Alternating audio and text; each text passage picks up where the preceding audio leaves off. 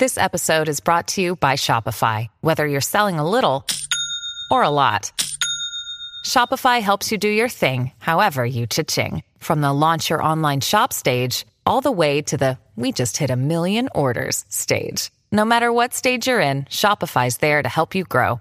Sign up for a $1 per month trial period at shopify.com/special offer, all lowercase. That's shopify.com/special offer. Another day is here, and you're ready for it. What to wear? Check. Breakfast, lunch, and dinner? Check. Planning for what's next and how to save for it? That's where Bank of America can help. For your financial to-dos, Bank of America has experts ready to help get you closer to your goals.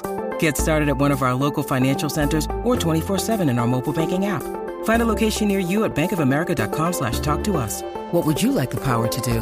Mobile banking requires downloading the app and is only available for select devices. Message and data rates may apply. Bank of America N.A., member FDIC. At Evernorth Health Services, we believe costs shouldn't get in the way of life-changing care, and we're doing everything in our power to make it possible. Behavioral health solutions that also keep your projections at their best? It's possible. Pharmacy benefits that benefit your bottom line? It's possible. Complex specialty care that cares about your ROI? It's possible. Because we're already doing it. All while saving businesses billions. That's Wonder made possible. Learn more at evernorth.com/wonder. In this episode, I sit down with Pete Mockaitis to talk about how to be awesome at your job. Get excited, because this is Tiny Leaps, Big Changes. Big changes. Big changes.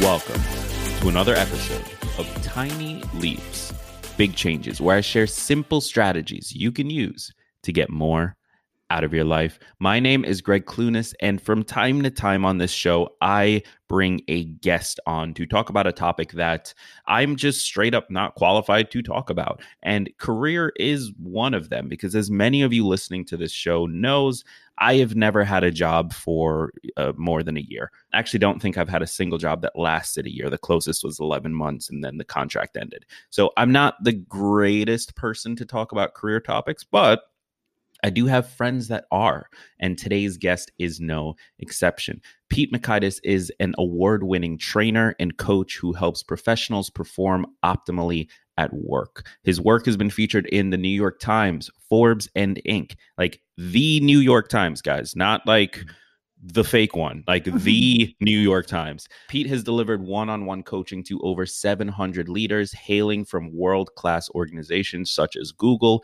FedEx, Amazon, Apple, Anheuser-Busch, and the United Nations, 50 countries, and every Ivy League university, which is insane, actually, just reading this.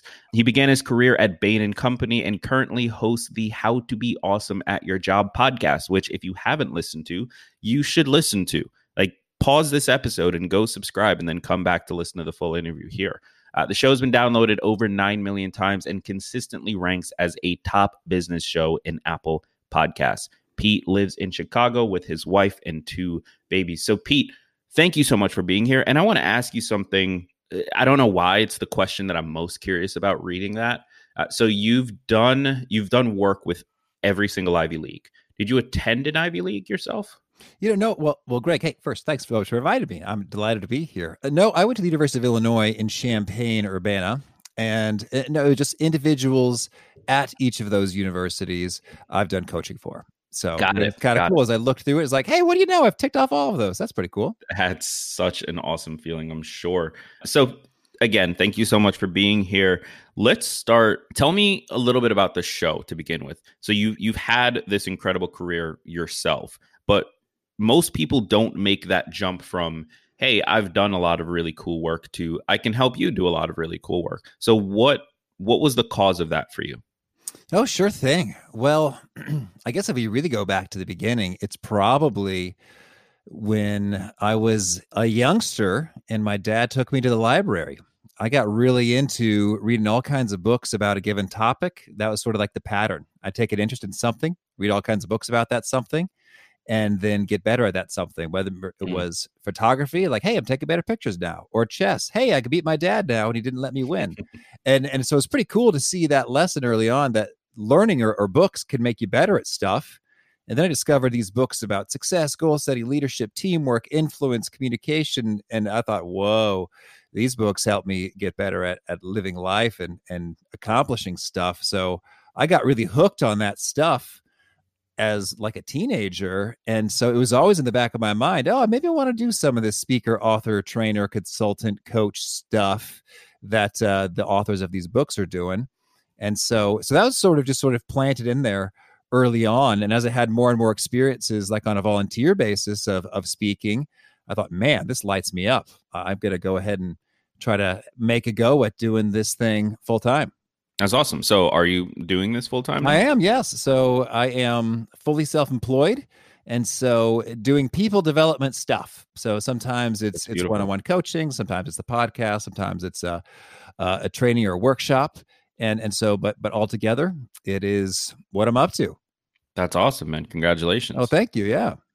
So let's turn this to the listener then. So let's talk first, because it is November 4th when we're recording this. There is a whole batch of people that this past May just graduated college, and they are entering the workforce. Many of them have probably landed in their first job by now. What should they be thinking about in order to utilize this first role to set up the rest of their career? Oh, sure thing. Well, there's so much I might think about saying. So we'll just dig into the best, the Give us everything. Bits here. So I think that one, I would just say, really recommend that you make sure that you're learning stuff, and I think it's quite possible that you can enter a job and you get into a bit of a groove or a rut, depending on your frame of reference, and you're sort of doing the same things over and over again. And that might be okay with you. Like if you're not bored and you're fine with it, but I would just encourage you that in this day and age, it's really true that, job security is not alive anymore. It's basically dead, in that you're pretty much gone are the days where you could start at one place and stick around for 40 years and retire. And so your job security nowadays really relies in your skills, what you have to bring to the table so that you can be valuable for another employer, or should you choose to go that route, be valuable to your own clients if you're going it alone or building your own business. Got it. So really approaching that first job, and I'm guessing any job really, as an opportunity to keep improving on the skills you have and keep adding new skills to your repertoire. Absolutely, yes. And I'd say be on the lookout for opportunities that you can take on new jobs that'll stretch you a little bit, or means by which you can do things better, faster, smarter, and maybe a somewhat automated kind of a way, or finding new tools that can help you execute it, or fine tuning a process. It's like, hey, I think this could be better in this way. Let me see if I can take that on. And then those are the sorts of things that really add up over time until you've got just a huge toolkit, and you feel like you can accomplish tons of different things. And that's really interesting advice, because I think a lot of new graduates, especially, they've just spent 18 years learning just nonstop, from kindergarten through college. And you're saying, really, when you take that job, like, that needs to also be a learning experience. That needs to also be something that is helping you continue growing and becoming more valuable to the marketplace. How important would you say, because I think one of the biggest issues people run into that stops them from consistently growing is just being afraid of failure and being afraid of making mistakes. And especially for that first time job, you don't have the clout or the capital that you can expend where you can screw up all the time and be fine, right? Like, so there's that fear of, oh, I'm going to lose my job or whatever it is. Like, how important is it, though, to approach this as an opportunity to make mistakes and therefore learn from it? Oh, well, I think it's a fine question there. And I when it comes to making mistakes, I mean, ideally, you'll have a little bit of I guess you might call it a safety net. in the sense of like, you want to be able to make mistakes, but for the impact of those mistakes to not be just like catastrophic. Like, oh shoot, someone's dead. Oh shoot, we lost $10 million. Man, that was a terrible move.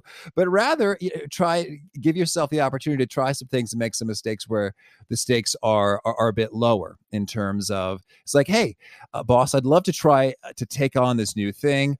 How about I give you a draft proposal of how we might go forward, next week or something. And then they say, okay, sure, thanks. And then if you show them that and it's like totally wrong and off base and not at all going to be the right direction, hopefully you'll get some great feedback and learn how to do it better the next time.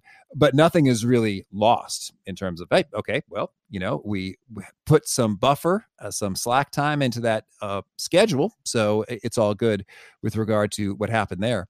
And sometimes the learning doesn't even need to be sort of super risky. The real risk is only sort of like your internal, I guess, psyche, or it's sort of like the only thing you have to fear is fear itself when it comes to just sort of asking for feedback in terms of saying things like, hey, Greg, what's one thing you've noticed that I really did well last week versus one thing that you think could have been improved? Or what's one thing I should start doing or stop doing that could really improve the value I'm bringing to this team? So some way that you can sort of zero in and get regular feedback and improvement. And then the downside is just that you might feel a little dumb, like, oh, that sort of hurt to hear that I'm not so great at that thing I thought I was actually pretty decent at.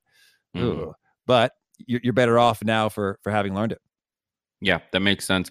How would you give somebody the advice to get past that feeling of like just feeling weird asking for advice or asking for critique on something and feeling like there's maybe no room for it in the company, or maybe you are worried that if you go to your boss or your manager with, hey, like, I screwed up on this thing, can you help me? Or asking for help and being vulnerable in that way, that they'll pass on you for the next big opportunity because they think you're not capable. Like, how do you get past that fear? Well, I think there's a couple things. First, when it comes to feeling weird, I think a lot of times weirdness is solely the result of just not having done something yet. So it is by definition weird just because it's new. And that is true of every new thing you did. I like that a lot. Oh, cool. Thanks. I mean, so it was weird when you crawled, you took some steps, you rode a bike, you swam. It's like, whoa, this is kind of out there. And so I think that's sort of the first thing, is to acknowledge that weirdness does not necessarily indicate that it's sort of bad or wrong or off and does not belong here. And then with regard to the mistakes or asking for help, I think, well, I could tell you as a manager of people that I really appreciate it when folks sort of tell me, hey, can you give me some feedback? Can I try this thing? I want to run this by you and see how it goes. Can you help me out with this? Hey, I figured out A, B, C, D, and E, but boy, F and G are pretty tricky here. I mean, I am very grateful for that progress and for them really trying to deliver and make some great things happen. And so I'd say often it's really in your head, and that the folks that you're asking may very well appreciate that you're stepping up and trying to make their lives all the more easier. Yeah, that makes a lot of sense. Are you struggling to sleep these days? Well, you're not alone. 1 in 3 U.S. adults, including me, by the way, doesn't get enough sleep. And if you're not sleeping enough, it can affect your cognitive functions during the day, like learning, problem solving, and your decision making. This is something I know all too well because I often struggle to fall asleep and I struggle to stay asleep. And unfortunately, what that ends up doing for me is the next day, I'm pretty much useless. Does that sound familiar? Well, that's why I'm partnering with Calm, the #1 app for sleep. Sleep deficiency does serious damage, not just to your brain, but to your body as well. The sleepless are more prone to accidents, weight gain, and depression. But with Calm, you'll discover a whole library of programs designed to help you get the sleep your brain and body needs, like soundscapes and over 100 sleep stories narrated by soothing voices like Jerome Flynn from Game of Thrones and Stephen Fry. So if you want to seize the day you've got to sleep the night, and Calm is there to help you. Right now, Tiny Leaps listeners get 25% off a Calm premium subscription at calm.com/tinyleaps. That's Calm, CALM.com, COM/tiny leaps. 40 million people have downloaded Calm. Why not join them? Find out more at calm.com/tiny leaps. That's CALM.com/tiny leaps. How do you think about careers? Like, what is a good way to look at, because a career is different from a job, right? So what is a good way to look at a career that you're trying to build? Yeah. Well, it's funny. I had a guest, G. Richard Shell, who talked about, he's a professor, and he talked about how does one define success. And I think that's actually a really powerful question that you're bringing up there. And this isn't just like a dodge, just so much as I think it's very valuable to give some thought to what is your success metaphor that you're using. And that can really influence it. Like, some people think about, the career success metaphor is a ladder. So you're on it and you're trying to climb all the higher, but in a way that's kind of limiting, because, sometimes making a lateral move off to the side is like, it's no more money. Maybe it's less money. It's no more responsibility. It's maybe less responsibility. But if it's developing a whole nother set of skills or understanding of business, that could be super valuable. And in fact, those who become executives often are the ones who have a broad base of experience, not just in one functional area, like, say, accounting, but multiples. Like, hey, I got accounting and operation and sales and finance. And so it's like, okay, well, you're in a great position to have a broad understanding of how an organization works and be able to make smart decisions that have to incorporate a lot of that stuff. So that's to say, think carefully about your metaphor. Some others that might be nice are that your career is like a stone that ripples in a pond, making positive impacts that reverberate to many people and generations to come. Or your career is a game, it's a dance. I think that I'd say take some time and find one that really resonates for you and what you're about. Got it. What is the number one thing that in your time, both as a professional in this space, working with people, and as the host of this podcast, what is the best piece of advice you've ever heard or given around building a powerful career? Well, it's tough to pick just one. First one that pops in your head. I'm going to broadly speak about, it's going to be a cluster of, not like a mess cluster, but a collection of things that come together. So it's in the theme of, prioritizing super well and getting quite clear on what really matters, like the 80-20 rule. Some things are 16 times as important as other things. And I think the single best action to take to get there is to have a conversation with your manager. And one of my best conversations with the guest was Mary Abijay, was about how to manage your manager. And she said that fewer than 1% of employees do this one thing, and you should totally do it. I appreciate it as a boss and as an employee. And it's to sync up with the manager so you're getting super clear on, okay, what does winning mean for us here? What is most important for the team? What's most important to you? How are you being evaluated? How do you prefer to communicate? You want to drop by, email anytime, phone call, text, certain times, just to sort of get synced up and aligned in terms of what are we really trying to accomplish here? How can I make your life easier? And what are the things that are kind of annoying to you, and sort of the best approaches to communicate and collaborate effectively together? And I'll tell you, as a manager, boy, when people do this, I so appreciate it. And it's just like, it just puts you in a whole nother league in terms of, whoa, this person has really thought some things through, is really considerately trying to make my work life better, and really cares about making sure we're doing the right stuff, as opposed to just sort of phoning it in or punching the clock. And so it's you get real valuable information, like, oh, note to self, don't do that thing. he or she really hates that. That's great to know. And it's like, oh, this thing I thought was really important, I guess doesn't matter so much. So I could take a breath. I could take a breather, take a breath, and not worry so much about doing everything, and then just do these few things that matter a whole lot more. So I think if there's one thing to do, it's to have that conversation with boss.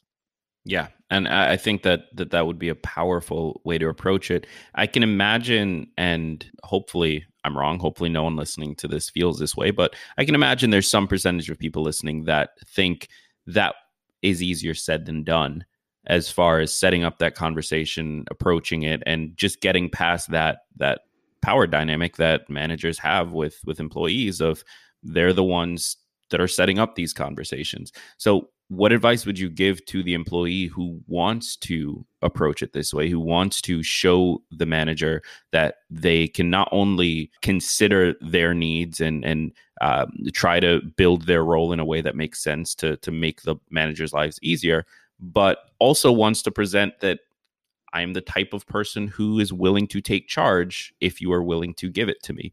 What advice would you give that person who wants to do that, but is maybe fearful of stepping on the manager's time or of doing it in a way that isn't appropriate?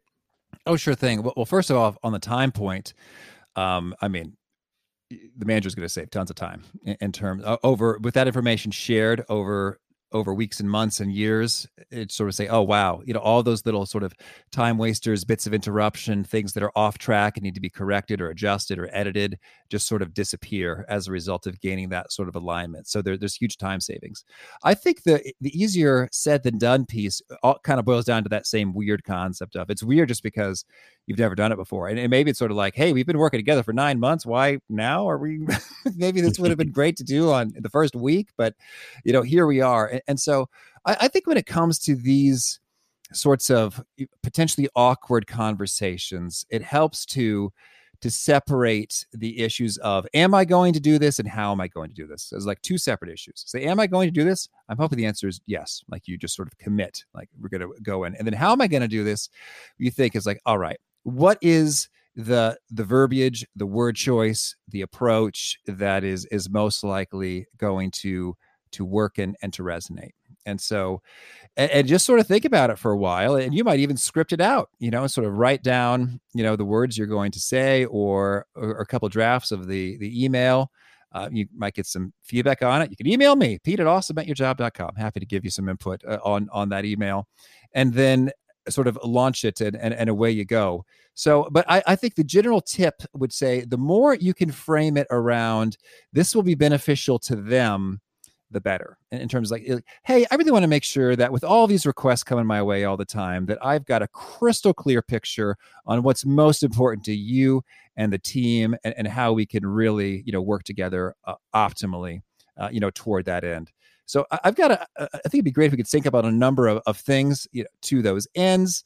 If I could find 15 minutes on your calendar, whatever, Thursday afternoon, you fill in the blank. So I think that you may be surprised that the person on the other end is going to say, "Oh, cool, all right, yes, please, let's do that."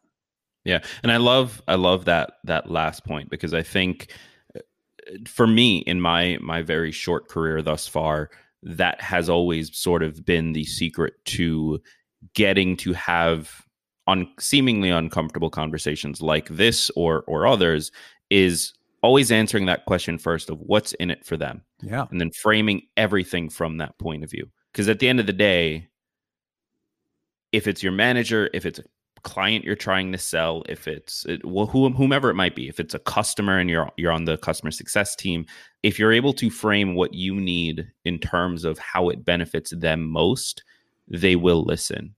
And that almost is like a cheat code that opens any door into any conversation you might need to have. So keep that in the back of your mind. Pete, thank you so much for being here. Before we jump off, I want to hear two things. One, I want to hear more about the podcast, where we can listen, what your favorite episode is and where we should start.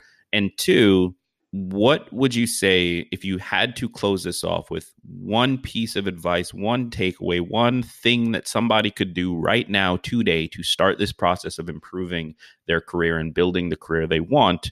what would you say that is? And keep in mind, you've already given the manager tips, so I pulled that out of you already.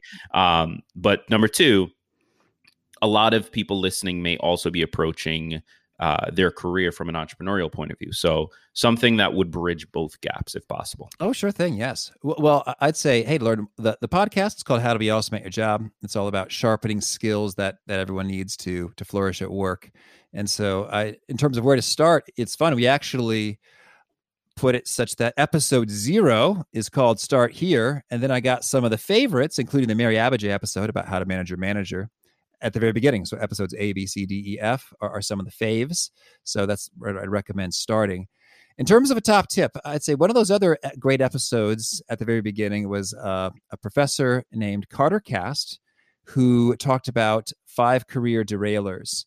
And he said that a lot of folks have a really great handle on their strengths, but not so great a handle on, what is it about you that could hurt you?